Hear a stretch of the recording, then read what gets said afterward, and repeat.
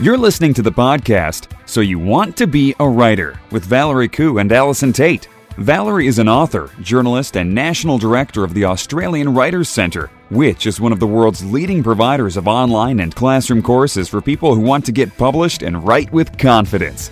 Allison Tate is an Australian freelance writer, blogger, and author with more than 20 years professional writing experience. Each week, they explore the world of writing, publishing, and blogging to bring you news and opportunities, advice on how to succeed in the world of writing, interviews with top writers, and much more.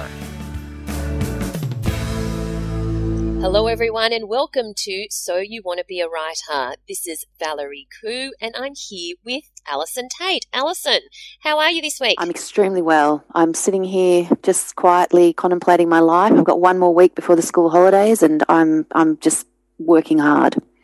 School holidays, geez. I know. They're going to be here all the time for 2 weeks.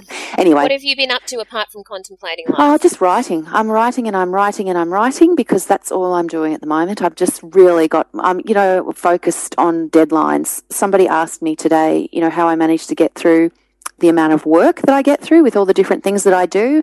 Yeah. And I explained to them that it is absolutely impossible without deadlines, even if you have to impose them upon yourself. It's as simple as that. What about you, Val? What have you been up to? So this morning I did a keynote speech in front of about 300 people about my book, about power stories.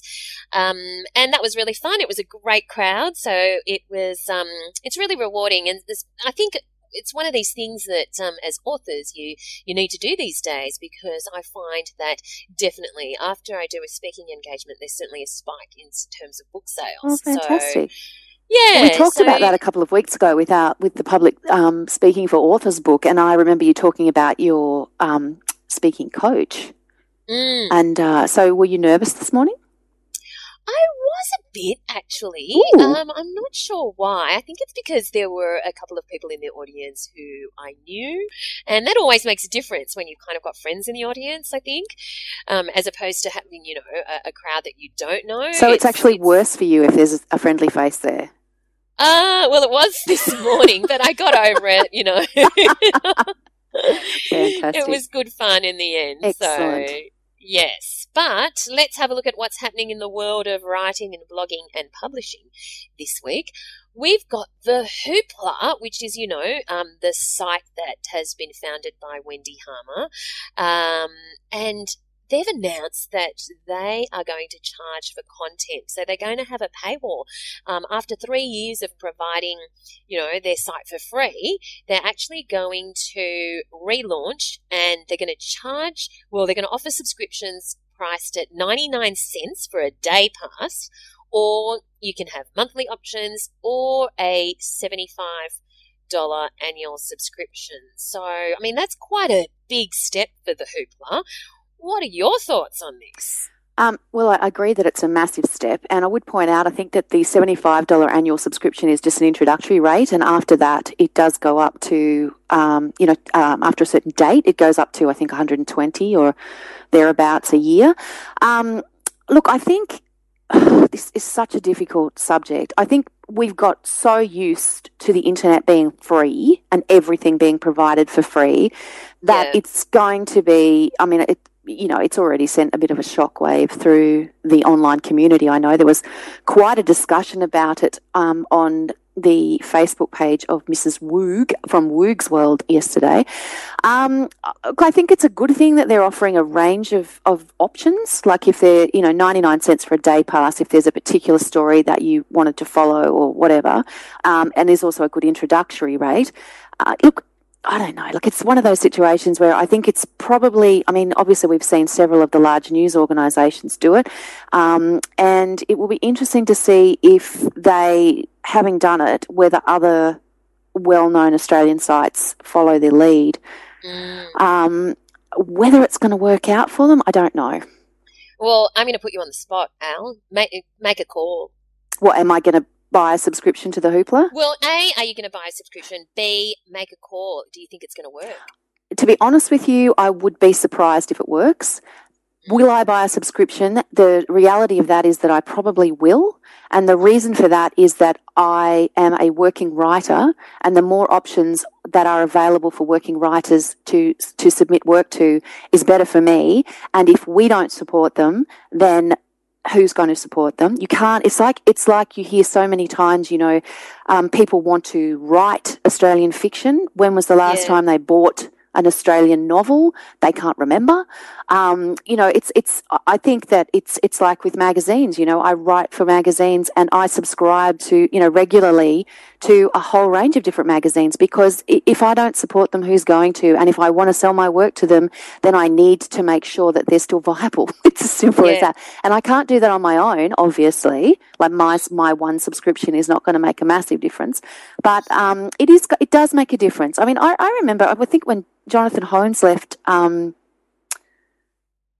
was it him? Media Watch said, that basically, support Australian newspapers online, buy a subscription or buy a daily paper, because if we don't, then our trusted sources of news disappear. So will I buy one? Probably, yes. Yeah. That's just my thoughts on it anyway. What about you, Val? I think that I will subscribe for the exact same reasons as you. Yeah. I feel that it's important to support my peers, and I think it's great that they're making a go of it. But if I was forced to make a call, sadly, I would have to say I don't think it's going to work. I don't think a paywall, I don't think in terms of a business model, the number of subscriptions that you need to sustain the business is going to work. I do think that it does boil down to more innovative ways to generate revenue, because they've built a great brand and there's other ways that they can generate revenue for sure, but I'm not sure whether they're exploring those ways. Obviously, I'm not privy to their business plans, and I do hope that they've got these other revenue generating channels in place, because I think that will, if they play their cards right, that will be a lot better than relying on subscription, because you got to get a lot of subscriptions to sustain it. But let's wait and see. Wait and see. I mean, hopefully. I mean, I really hope that they buck that trend and prove us wrong. Really, I do. Absolutely. Now, there was a great post on Lifehacker, lifehacker.com.au this week by James Clear, and I thought it was really interesting because it's called The Myth of Creative Inspiration. Great artists don't wait. And it's a great read, and we'll put it in the show notes, and the show notes are at writerscentre.com.au/podcast. But it's a great read because it's all about the fact that great artists, they don't wait for inspiration to strike. Ultimately, the author, who is James Clear, he talks about how great artists have a routine, and it's all about discipline. And he gives an example that Maya Angelou rents a local hotel room and goes there to write. She arrives at 6:30 a.m., writes till 2 p.m., then goes home to do some editing. And, she does that every day. And so that's the thing, is that people kind of think, I just need a great idea. I just need to be inspired. But the reality is that you just need to put your bum on the chair and start typing, because sometimes you might think all this crap comes out, but you have to get through the crap in order to get to the gold. So I think it's a great post. What are your thoughts on that? Do you just force yourself to write sometimes, or do you find that you can wait for inspiration to strike? I never wait for the muse, because as far as I'm concerned, in my life, the muse is always stuck on a train or in the car park or can't find a park or something when I need her. And the fact of the matter is that, being a working mum writer, I have to write when I've got time, and the time may not be, not me necessarily amenable to great bursts of inspiration, but it's a kind of like, well, here's my window, so I'm either going to produce my 1,000 words or my 2,000 words or whatever I'm going to attempt to do that day in that window, or I'm not going to get them done at all. And I remember sort of I asked a question, I think, on my blog one time, and I was talking about this notion that people have that they, inspiration strikes in the middle of the night and they get up and they write. And I can honestly say that I have never had an inspiring thought in the middle of the night because I am way too tired and asleep. And even if I did, I couldn't get up to do anything about it because I'd be so worried I was going to wake the rest of the household and deal with, children and God knows what else that goes with that. Oh, yeah. So you just, it's a matter of, I'm just going to have to file that in my subconscious and hope like hell that when I sit at my computer the next day, it's going to come. I think there is a myth of this, great artist sitting alone in a darkened garret awaiting the flash, but it's not true. And most people who produce books and most people who are writing articles regularly and most people who are doing all those things, they are writing regularly, whether that be under the guise of the muse with her, support and love or just without her. And I'm without her most of the time, I've got to tell you. Well, somebody who obviously has had inspiration strike him, or who knows, maybe it's through a great amount of discipline, is Russell Brand, because our next story, Russell Brand, we're used to seeing him in movies, in doing stand-up. He has written, a couple of memoirs, but he's now turned his hand to write children's books, and he's written his first children's book. So the book is called The Pied Piper of Hamlet, and apparently it's the first in a series of fairy stories as part of a series called Russell Brand's Trickster Tales. So I think that's kind of interesting, when Gwyneth Paltrow decides to write a book, or when Eva Longoria decides to write a cookbook, or that sort of thing. Somehow, do you think that sometimes it's a bit easier for celebrities to decide, I'm now going to turn my hand at XYZ, something completely unrelated to what they're actually skilled at? Well, when Keith Richards announced earlier this year that he was writing a children's book, I thought, now, I would actually pay money for that. It's called Gus and Me, the story of my granddad and my first guitar. And having read his, autobiography, Life, which I just, found extraordinary because, I just really wanted more songwriting stuff in there. I really wanted to know more about how it happened, how it all, where it came from. But yeah, when I saw that, I thought, okay, that's interesting. And now Russell Brand is doing it. And I thought, but, I have to say that the little video that he used to announce, well, for starters, it's called The Pied Piper of Hamlet, and hasn't that story been done, which, really. But then I saw the little video and I was kind of, put it this way, it didn't get me in. That's all I want to say. It didn't get me in. Keith Richards, yes, I will buy that book because I'm really, really interested to see what he does with a children's book. Russell Brand, maybe not so much. But, look, I'm sure he's a very clever man. He's got a lot of, amazing creative talent. And I think if you are an amazingly creative person in many ways, why not have a go? Yes, were he not Russell Brand, would it have been published? I don't know, but we haven't seen it yet. Yeah. It might be amazing. It might be amazing. So let's not. Okay, no, fair enough. I won't pass judgment. Yeah, I think we need to see what it is. And as I said, I'll buy Keith's. Will I buy Russell's? Not so sure, but I'll have a look at it. Okay, and we'll put the video in the show notes as well. Yes. But speaking of celebrity, somebody who's become quite a celebrity for, probably all the wrong reasons is Julian Assange. Yes. And he's announced that he's going to publish the book When Google Met WikiLeaks. So it's kind of an interesting premise, but basically it's about a conversation that took place between Julian and the Google executive chairman, Eric Schmidt.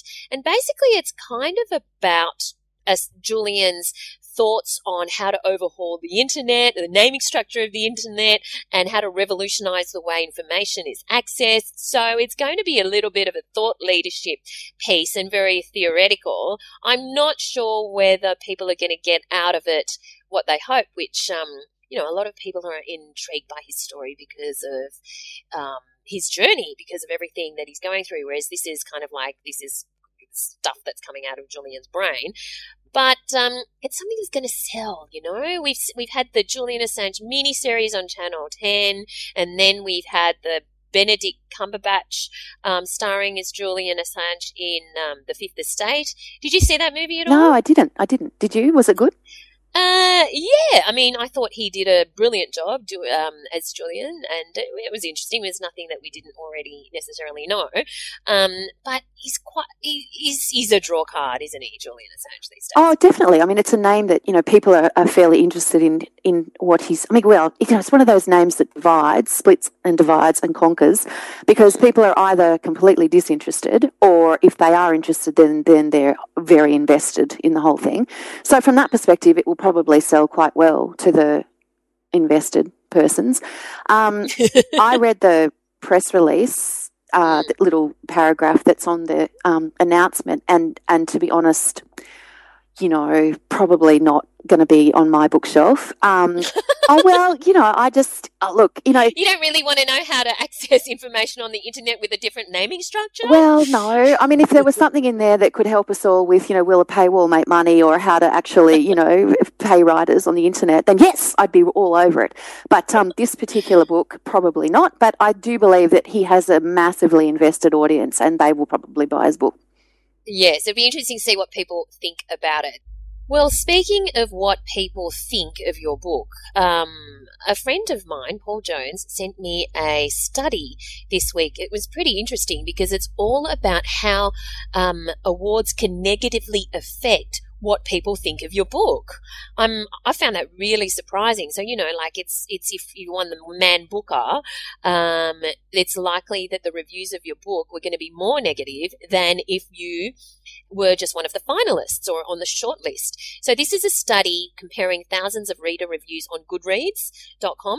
Right. And it was over a period of years, and they looked at books that either won or were shortlisted for prestigious book awards, and that's basically what they found. If you won the award, you were going to have far more negative reviews than if you were just shortlisted. Now, they go on to try and explain that this is possibly because when you win the award, it attracts more people with more diverse tastes, and therefore the probability is that there's going to be some more people who aren't going to be, you're not going to be their cup of tea. Right. But also it kind of implies that there's just a negative attitude to books that are more popular. So it's like tall poppy syndrome for books. Kind of, yeah. But I was really surprised at that. Don't you find that surprising? Well, I do find it surprising. I guess I do understand what they're saying from the perspective of, you will often only hear about a book because it's won an award, like in the sense of it's because we're often talking, high-end literary fiction here.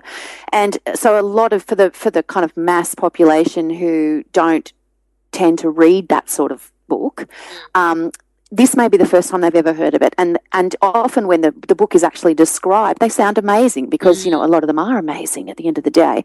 And so people will buy it and they will have an expectation perhaps that it's going to be world altering because it's won the Man Booker. And then perhaps, it's, as you say, not their cup of tea, or it's a bit disappointing or whatever.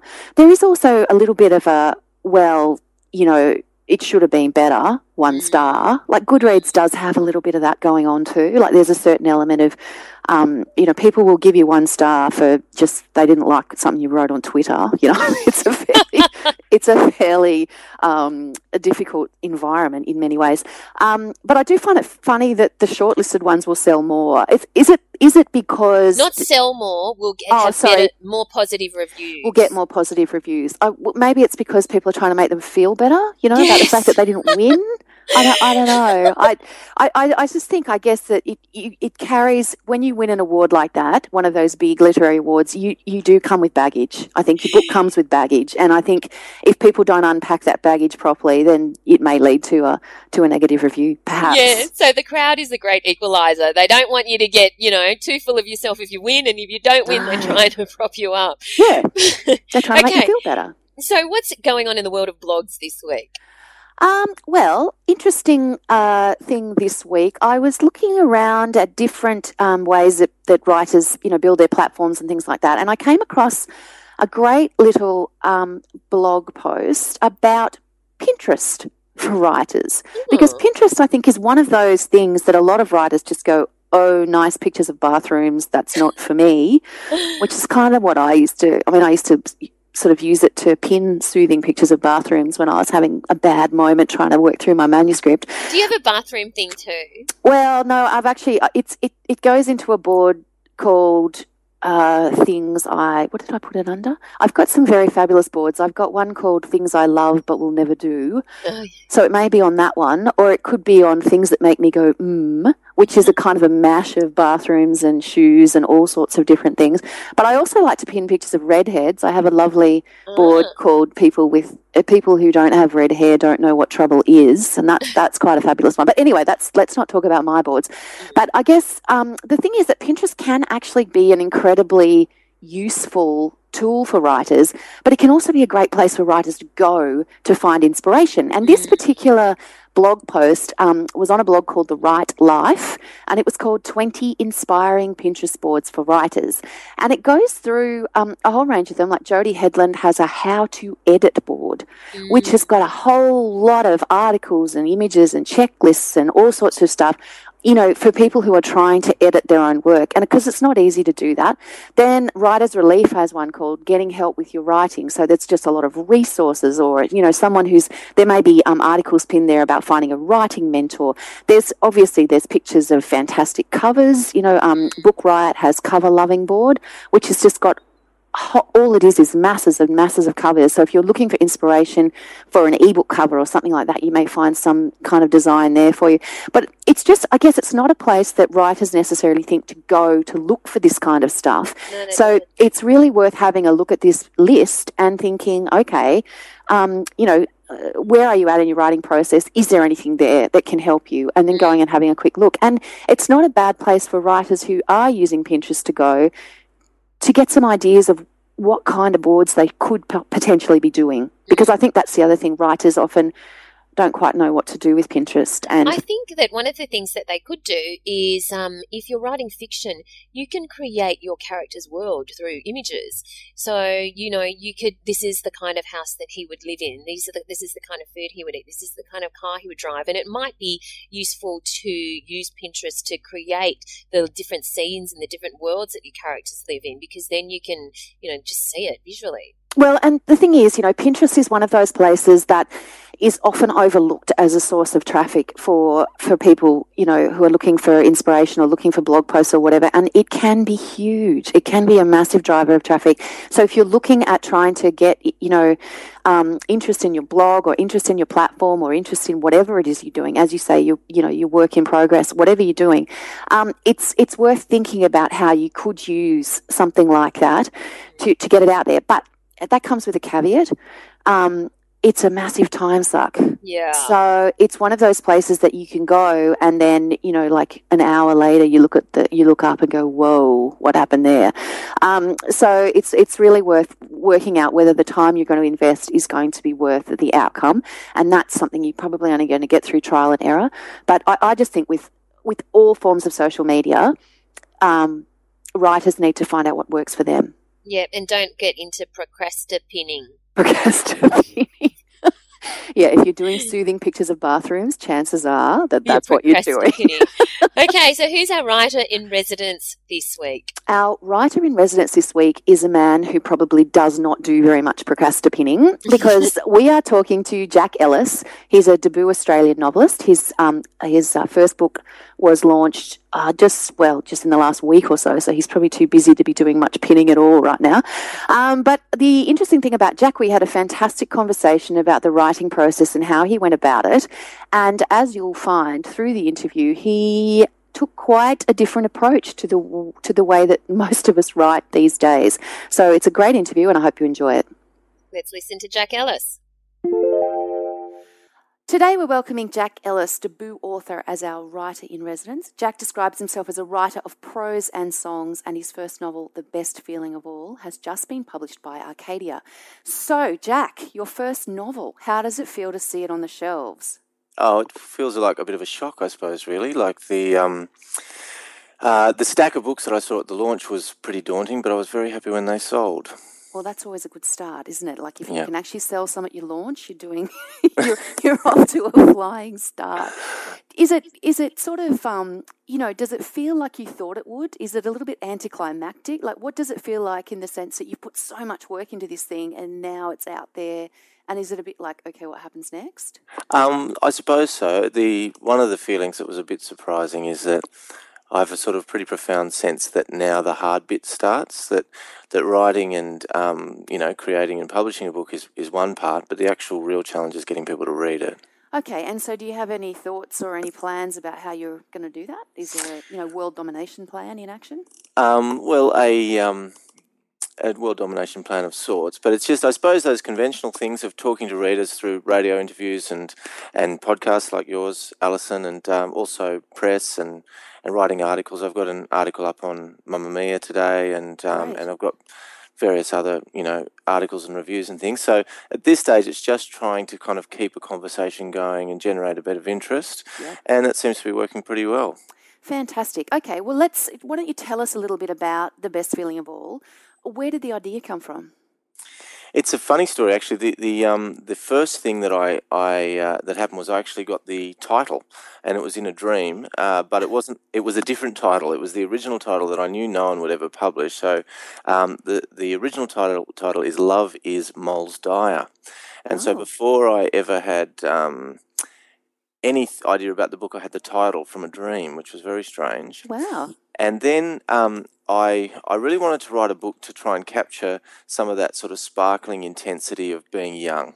And because I do think that those sort of early years, particularly around sort of, 14, 15, 16, are when everything is most alive for us, and before the kind of scar tissue of heartbreak and things begin to seal over us, when we're absolutely open to the intensity of love and friendships and things. And I wanted to capture some of that, but then also show the way that those early impulses and early decisions that we have and those crazy things we do sort of then reverberate through our lives. So why did you choose to write it from a female point of view? Well, I think that on one level, it was liberating in the sense that if you write sort of someone who's like you, sort of your age, your sex, then everyone kind of assumes that every bad thing they do is a sort of veiled revelation of something about you. Okay.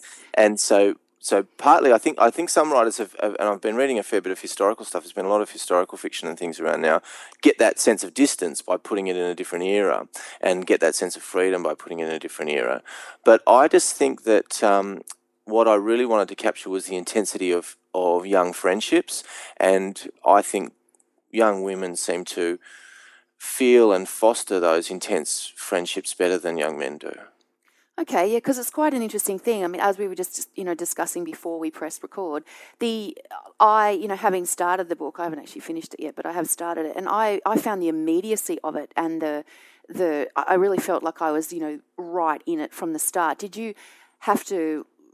I mean, I guess, did you start with that feeling in your let's talk a little bit about the drafting process. Sure. Is that how you started the book in the first place? Yes, it is. And with this book, I very much wrote it from first page to last page. And I wrote by hand. Really? Because I find that writing on a computer is too fast.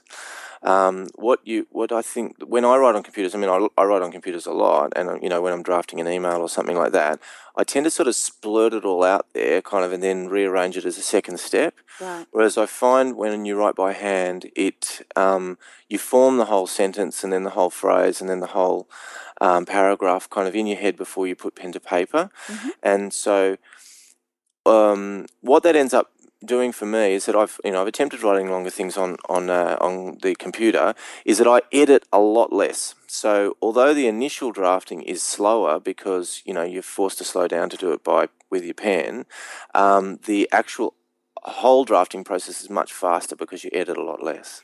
Okay, so it wasn't a case of like getting the first draft down and then going back and rearranging the whole thing. It was start to finish. Yeah, it was very much start to finish, and I'd say there were probably 3 drafts. So, and they were but nothing major structural. The structure was always the same. Page order, sequence of events was always the same. It's just there are a few things that I changed in subsequent drafts to sort of alter the tone of the narrative a little bit to make it more consistent once I'd sort of got to the end. Okay. So this is not the first novel you've ever attempted, like you have tried longer form writing before? Yeah, I've got another book that I wrote called Mango Rain, which is set in Cambodia, and it was I approached that in a different sort of way where I wrote in sort of bits and pieces and moved it around and things, and yeah, that book's still unpublished, but it's so this is effectively my second go at it. Okay, all right. And what do you think you learnt from the first to the second? Right from the beginning to the end. I really do think that for me, write by hand and write from the beginning to the end. The other things, I mean, I don't know how specific you want to get to be, but write in the morning rather than the night. Yep. These are all just things that are personal to me, obviously. Yeah. But I find that if I try and write in the evenings, my head's already full of the day's events. Whereas you kind of, if you get up and you do it more or less first thing, then you're sort of still fresh. And I know I can keep going with more specifics. Don't write more than 1,200 words in a day, because I find that if you do that, you take a wrong turn, you've gone too far to kind of work your way back. Right. So, okay. You've got a lot of crossing out to do, particularly when you're doing it by hand. And so that sort of, and it can sort of taint the rest of the book. So So it was very much an experience of slowing things down and doing things in a very methodical and systematic way, rather than just sort of squirting it all out. Okay, so do you think that your experience with songwriting and features articles, because you do that as well, helped or hindered when it came to writing a novel? With the songwriting, I actually studied classical music first. So I did a degree in classical composition at the Sydney Conservatorium, and then I spent a year on scholarship in The Hague studying classical composition. Wow. And I think the classical composition degree probably helped my writing more than anything else. Okay. I think that the musical notion of structuring things, of kind of giving birth to and developing motives and themes throughout a book is very much the same as you would do in a classical composition. And I suppose, I mean, I've gone for a classic sort of 3-movement structure with this book, so definitely. Perhaps it's a very direct kind of musical structural idea. Okay, that's really interesting. Like when you say that, I can see that coming through in your book. Right. So what was the process to publication then? Like you've written the draft, you've got yourself, there you are with it. What happened next? Then I went and just submitted it to agents. So and thankfully Curtis Brown took me on quickly. Yeah. And then they sort of put it about to various publishers, and then Arcadia was the first one to say yes. And so how long did that process take? Like how long did it take you to write the book, and then how long from there was it to publication? It took about 18 months to write the book, and then it was probably about another 18 months from to Saturday when the book was launched. Fantastic. So was there anything that surprised you about that publication process? One thing that I suppose I was a bit naive about, and I would encourage all writers to be naive about it because it's a fairly stifling sort of thing, is how strict the sort of genre guidelines are in terms of what publishers expect and the way that they think about marketing books, right, and the way that they think about where it will sit in what kind of bookshop and all of that sort of stuff.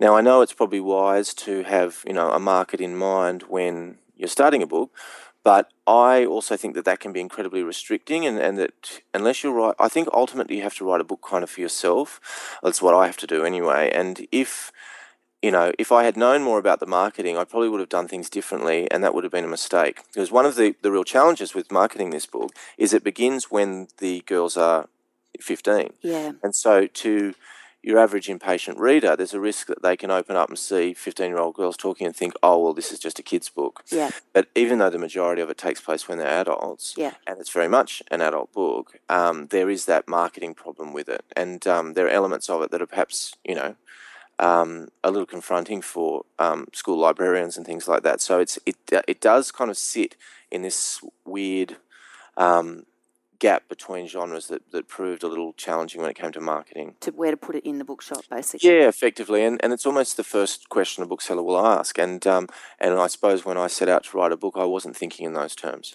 Well, it's interesting you say that because I guess because I really love the cover of the book. I think it's a fabulous cover, and but I confess that I was surprised when I opened the book. Not because mainly I hadn't read any blurbs about it. I didn't know anything about it before I opened the book, and I was surprised to find a female perspective, given the orange cover. And then I went back to look at the cover again because I'd sort of taken it in, and I looked at it again, and I could see that that there is elements of the entire female life cycle within that cover, and I'd found that quite an interesting experience, I guess. Well, I think when people see a male's name on the book, they are sometimes surprised to see that the central characters are girls. Yes. All right. So now the sort of new, modern, eternal question: were you asked by your agent or publisher to build a social media presence before the book came out, or had you already begun doing that, or was there any sort of feeling that you needed to do that to market the book? Absolutely, yeah, and it wasn't so much. I actually attended a thing about ebooks and things at the New South Wales Writers' Centre, where the Deb McGuinness, who eventually became the publicist for the book, was speaking, and she talked about the way of building this kind of author platform online, and so I tried to build up, sort of start having conversations with readers.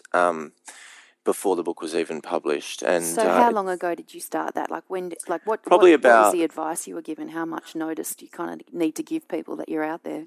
Well, the advice was now. So anytime, but now is good. Yeah, now is good. Yeah, and so I don't think there's such a thing as too long. I think that if you are looking to promote a book, then the more engaged and big your online sort of networks are, then the better. Okay, and so what do you enjoy that? Are you a fan of the social media, of publicising, or are you the kind of person who would rather just put the book out and allow it to speak for itself? Well, I think it's a combination of two things. I mean, there's an element to which I do regard it as work, but there's nothing more gratifying when you get someone writing to you and say, oh, they loved the book and they were crying at the end and all that sort of thing. So it really has its rewards. I suspect the thing that I'm having to learn, because although I'm relatively young, I'm not a sort of real online person by nature, is I'm trying to sort of work out what the right balance is between promotion and just engagement. Yeah. And so I've kind of tried to separate those two things so that I'm just engaging with people on a human level and on an intellectual and emotional level, and then if they want to find out more about me, it's very easy for them to discover I've got a book out, rather than sort of shoving it down their throats the whole time. Which is the fantastic approach to take. So what do you think, what would you say were the three biggest lessons you've learned, sort of during the writing and birth of your first novel? I wish I'd prepared for this question. Sorry. I like to throw those ones out right at the end. Okay. Well, I would say the three biggest things I learned are, again, they're process things, about how to actually write and finish a book. Yep. And I think that's to stay true to yourself, to start at the beginning and finish at the end, and to not put pressure on yourself to finish things too quickly, and not to do things too quickly. That slower and more methodical is good. I think that's an important thing. Yep. Then I think listen to advice, I think, would be the second thing. There are people out there who know how to promote and publish and do things, who have a much better idea than you do. And even though what they're saying might be a bit counterintuitive, I'd say listen to your advice. Listen to the advice of people who have done this before. And the other thing I would say is when working with a publisher, get on the front foot. So what I mean by that is supply your own ideas for the cover, push. So that, like, I supplied that cover. I arranged it. Did you? Yeah, I arranged a designer myself, had the idea myself to do it that way, because the more things that you can be supplying to the publisher and that they're responding to you, then the more likely you are to end up somewhere in the middle that you'll be happy with, rather than if you're just responding to the publisher, then they've already paid for a cover, they've already done whatever they've done, and so they, then they're reluctant to kind of move. If you don't like it, they're reluctant to sort of move too far back. So I would say from the word go, when working with a publisher, what I learned this time is, here's what I'm thinking for the cover, here's what I'm thinking for the blurb, here's what I'm thinking about promotion, here's what I'm thinking, here's what I'm thinking, here's what I'm thinking. Because to a certain extent, if you're coming up with ideas that are good or at least acceptable, then you're also making it easier for them. So I would say those are probably the three things. That's fantastic. That's fantastic advice. Okay, last question. Are you working on something new, or are you just so in the bubble with this book at the moment that that's all you can think about right now? No, I'm about halfway into another one, and so with a bit of luck, I'll have that finished. I had hoped to have it finished by now, but things sort of got overtaken. So I hope to have it finished by sort of the end of the year, maybe November, something like that. And it's another novel. Fantastic. All right, Jack. Well, thank you so much for talking to me today. I really appreciate your insight into the process of being there, getting your book over the line. So congratulations again, and thank you very much. Thank you very much for having me on. Great interview, Al. Yeah, it was great. I love talking to people. I think debut novelists are always they're so interesting and passionate because it's, they're right at the start and it's all new and it's all exciting. So, yeah, I really enjoyed it. And now we love hearing from our community and also from our listeners. So what did we ask them this week? Well, this week we had a little chat on the Writers Centre Facebook page, which is, such an enthusiastic community. I love it because I put a question up and I've got a million responses within the space of about 4 seconds. I wondered how I'd go this week, to be honest with you, because the question I asked was, do you have a favourite poem?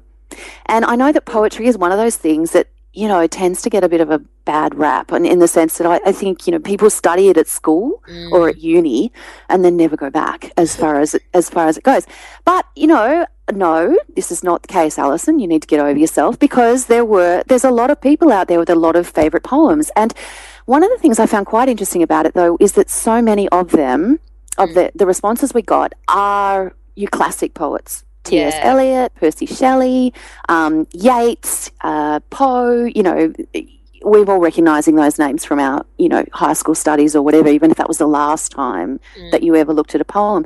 And there were a few Australian poems mentioned, but not as many as I might have imagined. So Dorothy McKellar's My Country got a good rap, and so did Henry Lawson. There you go, The Water Lily by Henry Lawson.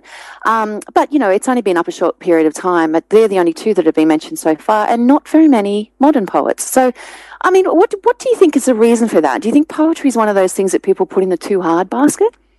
I think that what's interesting is that in Australia we don't have many books of poetry. We don't have a great sort of poetry kind of culture compared to other countries. I remember the days when in newspapers there used to be poems, in Australian newspapers, poems used to be featured. Yeah, I remember when the Herald used to have them in.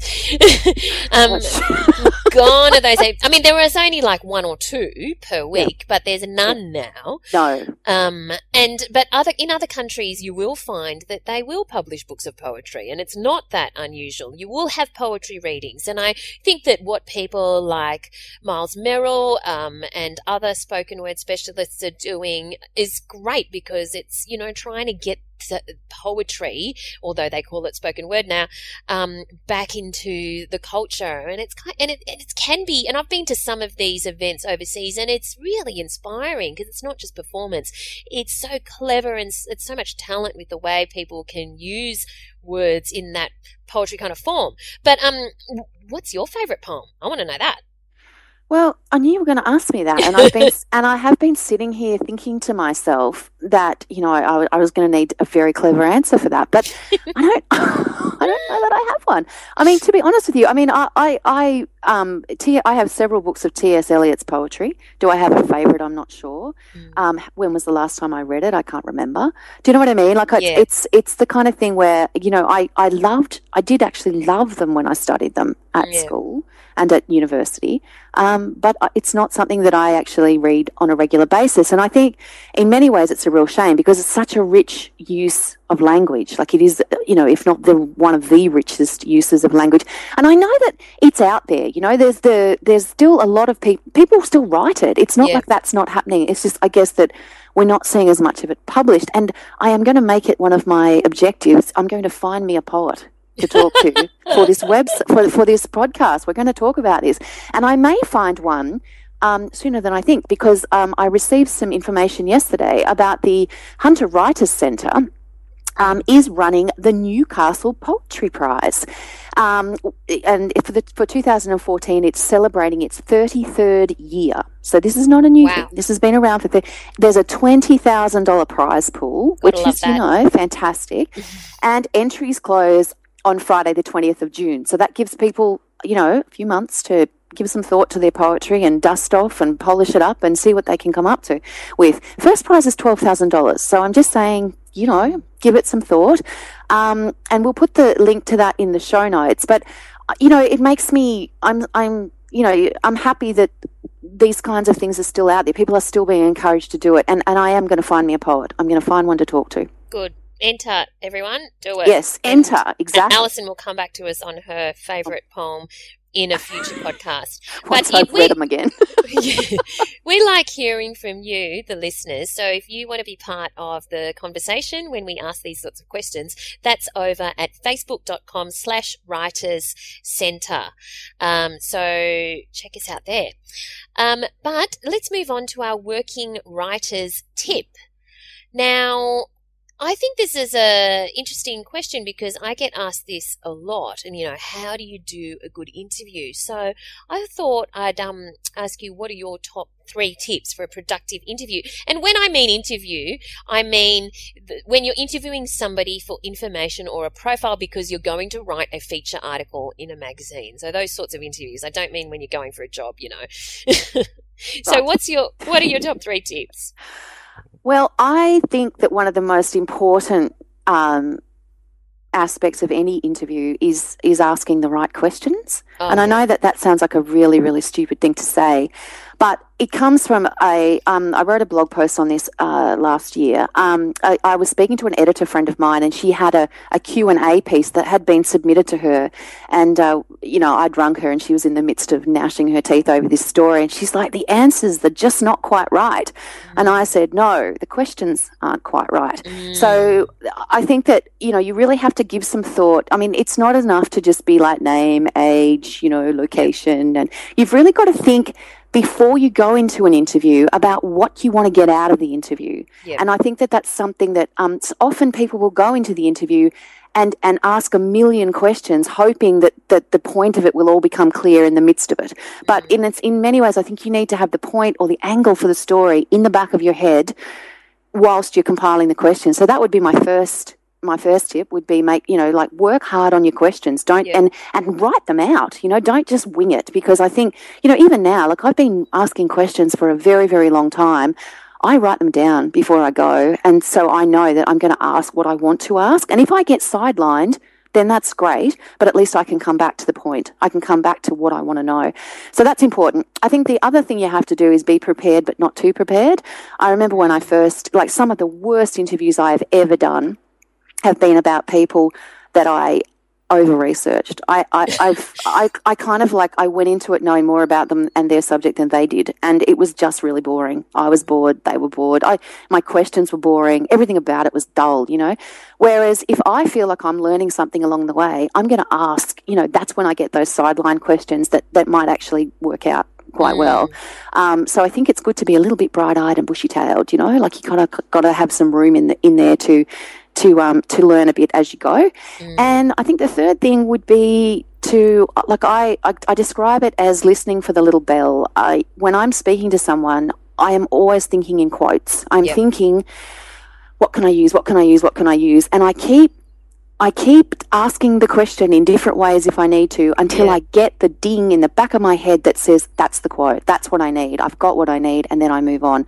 And I think that you have to, and that comes with practice as well. Like, I mean, to be fair. So often it's a good idea if you've not got a lot of experience in interviewing, practice, go ask your mum some questions if you need to, find out stuff about her you don't know.